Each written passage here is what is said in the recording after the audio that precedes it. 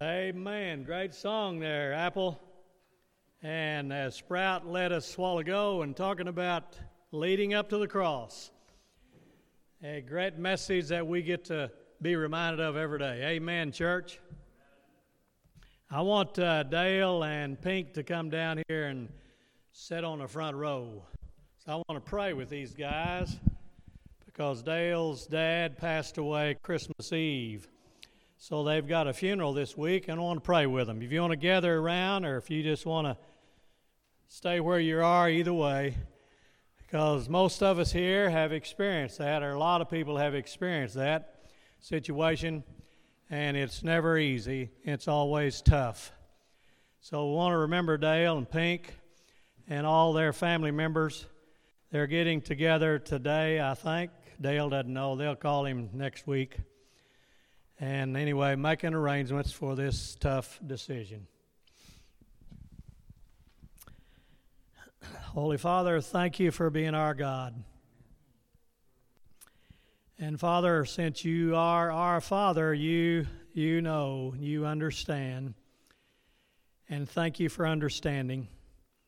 And thank you for being a God of comfort, the God of understanding, the omniscient, all-knowing. And God, and I pray that you surround this good man and his bride, Pink. I pray you surround them with all your compassion and mercy from morning till night. And God, that they get to remember how valuable life is and how valuable their dad was. And God, the memories that they have. God, be with Dale's mom. Be with his siblings. All the nieces and nephews, all the grandchildren. And God, as they go through this tough time, I ask that your name will be glorified, that you will be honored, and all of us reflect on the brevity, the shortness of our life being just a vapor. And God, we want to honor you with our lives. Take care of Dale and Pink and help them, God, to know that you love them deeply. In the name of Jesus we pray. Amen. Thanks, guys.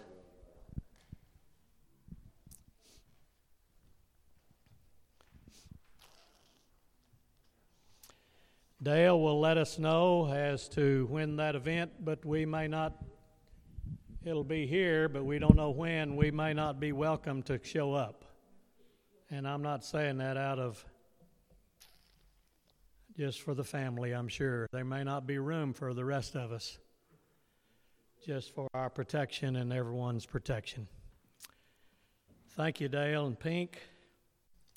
There's another lady, I don't see her. Her name is Micheller. Her sister passed away a couple weeks ago, and I failed to recognize that. And I think it's about a couple of weeks ago that her sister passed away.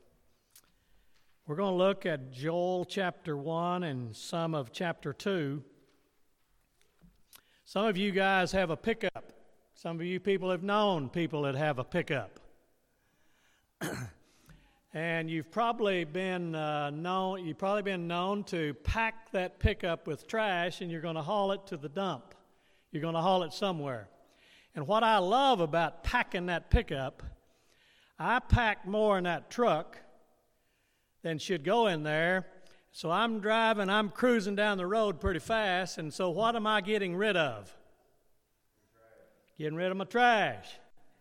So I'm cruising down there and holding on that steering wheel, and I see in the rearview mirror, and there's cars behind me. What are they doing? They're dodging. I can't do anything about it, and you and I have been driving enough that we'll find people that have lost limbs. They've lost items, haven't they? And they don't stop. One of my favorite events took place, and just picture with me on the Interstate 244. Heading east, I've got a mattress and a box spring in my pickup. I didn't tie them down. I'm cruising, and so guess what happens? I lose my mattress. But where I'm cruising, there's no way to pull over. Traffic is going how fast? They're rocking and rolling. And so on my rearview mirror, I'm watching people go around that mattress, and then I see people drive over that mattress and bounce around, and they're cruising all over the place. And so I finally find a place where I can pull over. And I'm standing there long. I said, how am I going to get back down there? Because there's only, we're talking 2 or 3 miles that I've got to get back down there and get that mattress, pull it off the side of the road. So I finally get a place where I can pull over, and I'm standing there, and some good man pulls up beside me, and he says, what? Hey, you lost your mattress. I've already enjoyed watching everybody dodge and drive over it and do all that kind of business. And I said, hey, thanks, but I've still got to figure out how to get down there, because where it's laying in the highway is not a safe place, because people are going 70-plus miles an hour. And so I've got to get out there, and I'm standing on the side of the road, and I got to run out there and grab that thing. And I'm not as strong as Big Bad Billy Bob, and I can hit that thing up there. I didn't have Roger with me to say, hey, you get one side and I'll get the other, and we'll get it across. So I've got to do some dragging to get it across there. But I get her done. And then I deliver that mattress in Box Springs to a family. You think I told them the story? Said, this mattress is broke in. Have you noticed that's the way our life is? Sometimes, now our friends and our buddies and our brother and sister in Christ named Stan and Lois Barnett, they've got a rearview mirror about like this. I'm exaggerating. It's about like this. It's a big one. And it's good. Once you see that thing, once you get used to it, because most of the rearview mirrors are not very big, are they? Their rearview mirror is large. But how many times in our life have you and I, that's how we operate in the rearview mirror? We're looking at our what? Our past. And then somebody says, you look nice today. And what do we say? I feel awful. I love your new outfit. I love how you're fixing your hair. Oh, yeah. And then hey, your shoes look nice, man. You shined them. What's the deal, Apple? You shine your shoes. What's the deal? And then we'll put ourselves down, don't we? We know how to do it, because where are we looking? In the rearview mirror. How many times have we said, that's the way I am? And why do we say that's the way I am? Because where are we looking? In the rearview mirror. Instead of looking what's happened on the cross, as Sprout mentioned to us there a while ago, all the way up to that point. And who did Jesus have in mind for us? All the way to the cross. And all the suffering, all the hurt, all the pain, all the heartache. And how they treated, how they spit on him, and how they cursed him, and the nails in his hands or his wrists, and the nails in his feet, and the nail in his side, and a hole in his side, and all that blood. And when they took Jesus down off of the cross, his body was limp. Why? Blood's gone. He's dead. He paid the price. And a beautiful part about that is they laid him in the tomb, and they rolled that stone. You know why they rolled that stone in front of the tomb?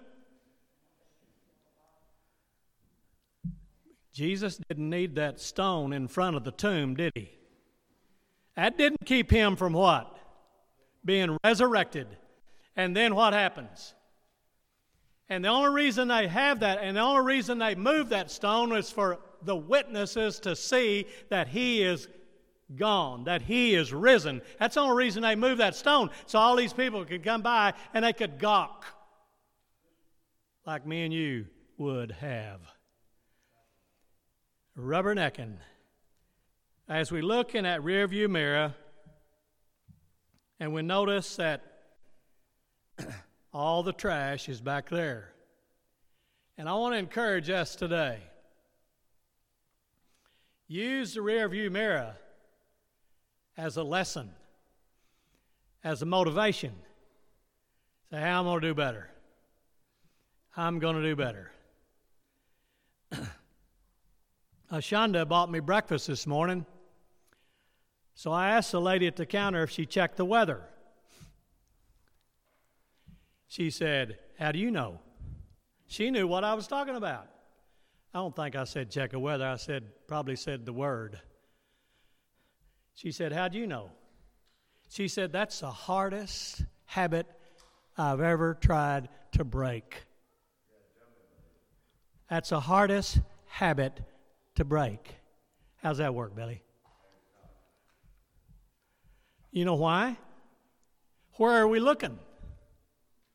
Where am I looking? I'm looking in the rearview mirror. And I remember, and I dropped that ball. And if I'd have caught that ball, that was the end of the 9th inning, Scott. And the game would have been over, but I dropped the ball, and the runners keep on what? There's 2 outs. And 2 outs, what are the runners doing? They're running because they don't have to worry about tagging the base, because their goal is to what? Get home. And they're going to get home, and they're going to run. And if that guy catches it, if he drops it, whatever, I'm going to what? I'm going to do mine. I'm not going to look in the rearview mirror. And the coach is not going to holler at me and say, "Hey, baby, why didn't you run?" Because I was looking where? In the rearview mirror. And how many times that we turned our head, how many times that you and I, and maybe it happened to you, I know Rue experienced this one time when the bus had stopped. Ask her the rest of the story. Wonder what would happen if the bus stopped now while she's driving Old Blue. She'd scoot on under that bus and keep on going. But what happens when somebody stops in front of us and I'm distracted? Remember the 3 Ds? I'm distracted because I'm looking in the rearview mirror. I'm distracted by something. And then what happens? How many times do we see rear-end collisions? And we say, how'd that car end up over there? How'd they end up over there? How'd all this happen? How fast did it happen? That fast. Now, Dale and Pink and their family members are thinking about, that's our life, the brevity of our life, and how quickly that it happens. You know what's fun to do? It's fun to talk about somebody else's mess. It's fun to talk about somebody else's mistakes. But when they're talking about my mistakes, talking about my stuff, then I have guilt. Because where am I looking? In the rearview mirror. But as long as it's talking about your mess, as long as it's about you dropped the ball, mountain man, you didn't tag that guy. You didn't make your block. I talk about your mistakes, but I talk about, hey, what'd you do the 2nd inning of the ball game?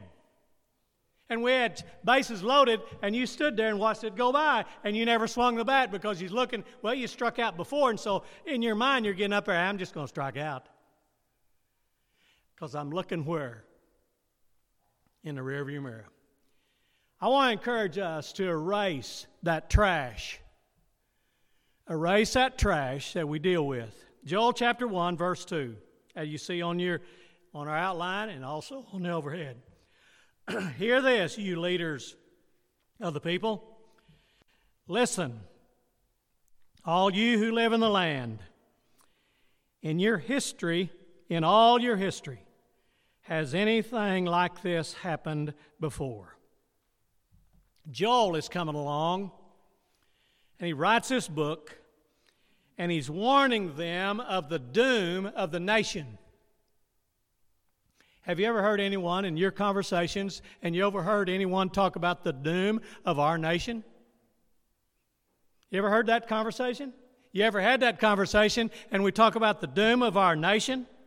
Where our nation has lost its way, and our nation has lost its way, and the Lord sends plagues. He sends locusts, He sends drought, and He sends fire. Years ago, World War II was winding down. A small community in Texas had a large school. School caught on fire. 225 children die as a result of that fire. After the World War II, boom, population increased and they built a brand new school.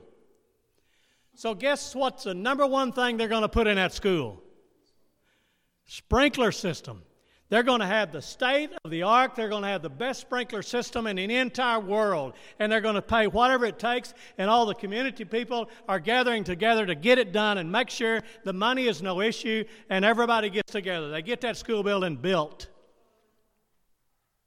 The students are having walk people through the hallways and showing this beautiful, it's magnificent school. And they're bragging about it. And we've got the state of the art sprinkler system. Time progresses and they need to add on to the school building. So they add on to the school building and they make that new addition to the school building because the population increases the school district. And they add on to the school district. And they have a new sprinkler system in the new addition. And they hook it all up. Guess what they find out? The previous system was never connected. You know anybody that's not connected with the Lord? And they don't get it? How many people are not connected? And then we got the system. God gave us a system. He gave us a cross. He gave us His life. He paid the debt. Apple and I heard a story by our friend Dale Brazee. And he talks about Joseph of Arimathea, wealthy member of the Sanhedrin. A guy by the name of Nicodemus. Is that his name? He's a member of the Sanhedrin. He's wealthy. He comes to Jesus by night because he wants to, how can I enter my mother's womb the second time? How can I be baptized? How can I enter the second time? And we never know of the record of Nicodemus being baptized into Christ. But guess who's there to remove Jesus off the cross? Joseph of Arimathea and a fellow by the name of Nicodemus. Now, some of you have been there. And I know Roger was there when his mom passed. How did Roger treat his mom? How did you treat your loved one, Shirley? When that happened, because you was there, how did you treat your loved one, even though their life is gone? How did you treat them? You talk about a huge gentleness and compassion. And how did they remove those nails in Jesus' wrists? How did they do that? Did they just jerk his body off of there and just tear the body? No. Now here's the question that Breeze asked us. Because we're all a member of the body of Christ, amen? If you're not, and we want to be, and we should be, and we get to. So how are we treating the body of Christ, since we're the body? You gathered around and you loved and encouraged Pink and Daylene. Why? Because they're members of the body. Because they're precious and they're valued. Because the last time this happened, Dale was standing right over there against that wall. How long ago was that, Dale? And there was a casket right here. And he's standing over there and everybody was wearing what color? And it was just a blur when that happened, wasn't it, Dale? Pink. Now here we are again. Joel says, you guys have wandered away from God. Verse 3, tell your children about the years to come. You know what the problem was that Joel's addressing them? Their refusal to repent. Tell your children about it in the years to come, and let your children tell their children. Pass the story down from generation to generation. Remember, we've got locusts, and we've got drought, and we've got a fire has come to the land. Notice verse 4. After the cutting locusts. The cutting locusts, they cut into the leaves, and they eat the leaves as much, and they eat as much as they can, then the leaves fall to the ground. Then we see finishing eating the crops and the swarming locusts. You know what they do? They come up and clean up the leaves on the ground. They're cleaning up the mess that the cutting locust had made, and took what was left. And then came the what? The hopping locusts. And they clean up the surviving, swarming locusts. And then the last one, the stripping locusts. And they cut all the way to the bark. And really that land looked like a bunch of bamboo trees. No bark, no nothing, just bamboo trees. And during that time, all of those locusts are dropping eggs in the ground. So what's going to happen a couple of years later? More locusts going to crop up all over that land. In verse 7, it was destroyed by grapevines and ruined by fig trees, stripping their bark and dropping and destroying it, leaving the branches white and bare. It's just like a huge machinery coming across that land, and you could see swarms of locusts for hundreds of miles that they traveled, and those locusts were so dark that they blocked out the sun. But you could see them coming for hundreds of miles, and those locusts would swarm the area and cover the ground, cover the earth. And all the reason why, because the people would not repent and come to Him. Verse 17, because you see, guys, this isn't about the locusts, it's about life. Isn't that true? That's how our life is. In 17, the seeds die, the parched ground, and the grain crops fail.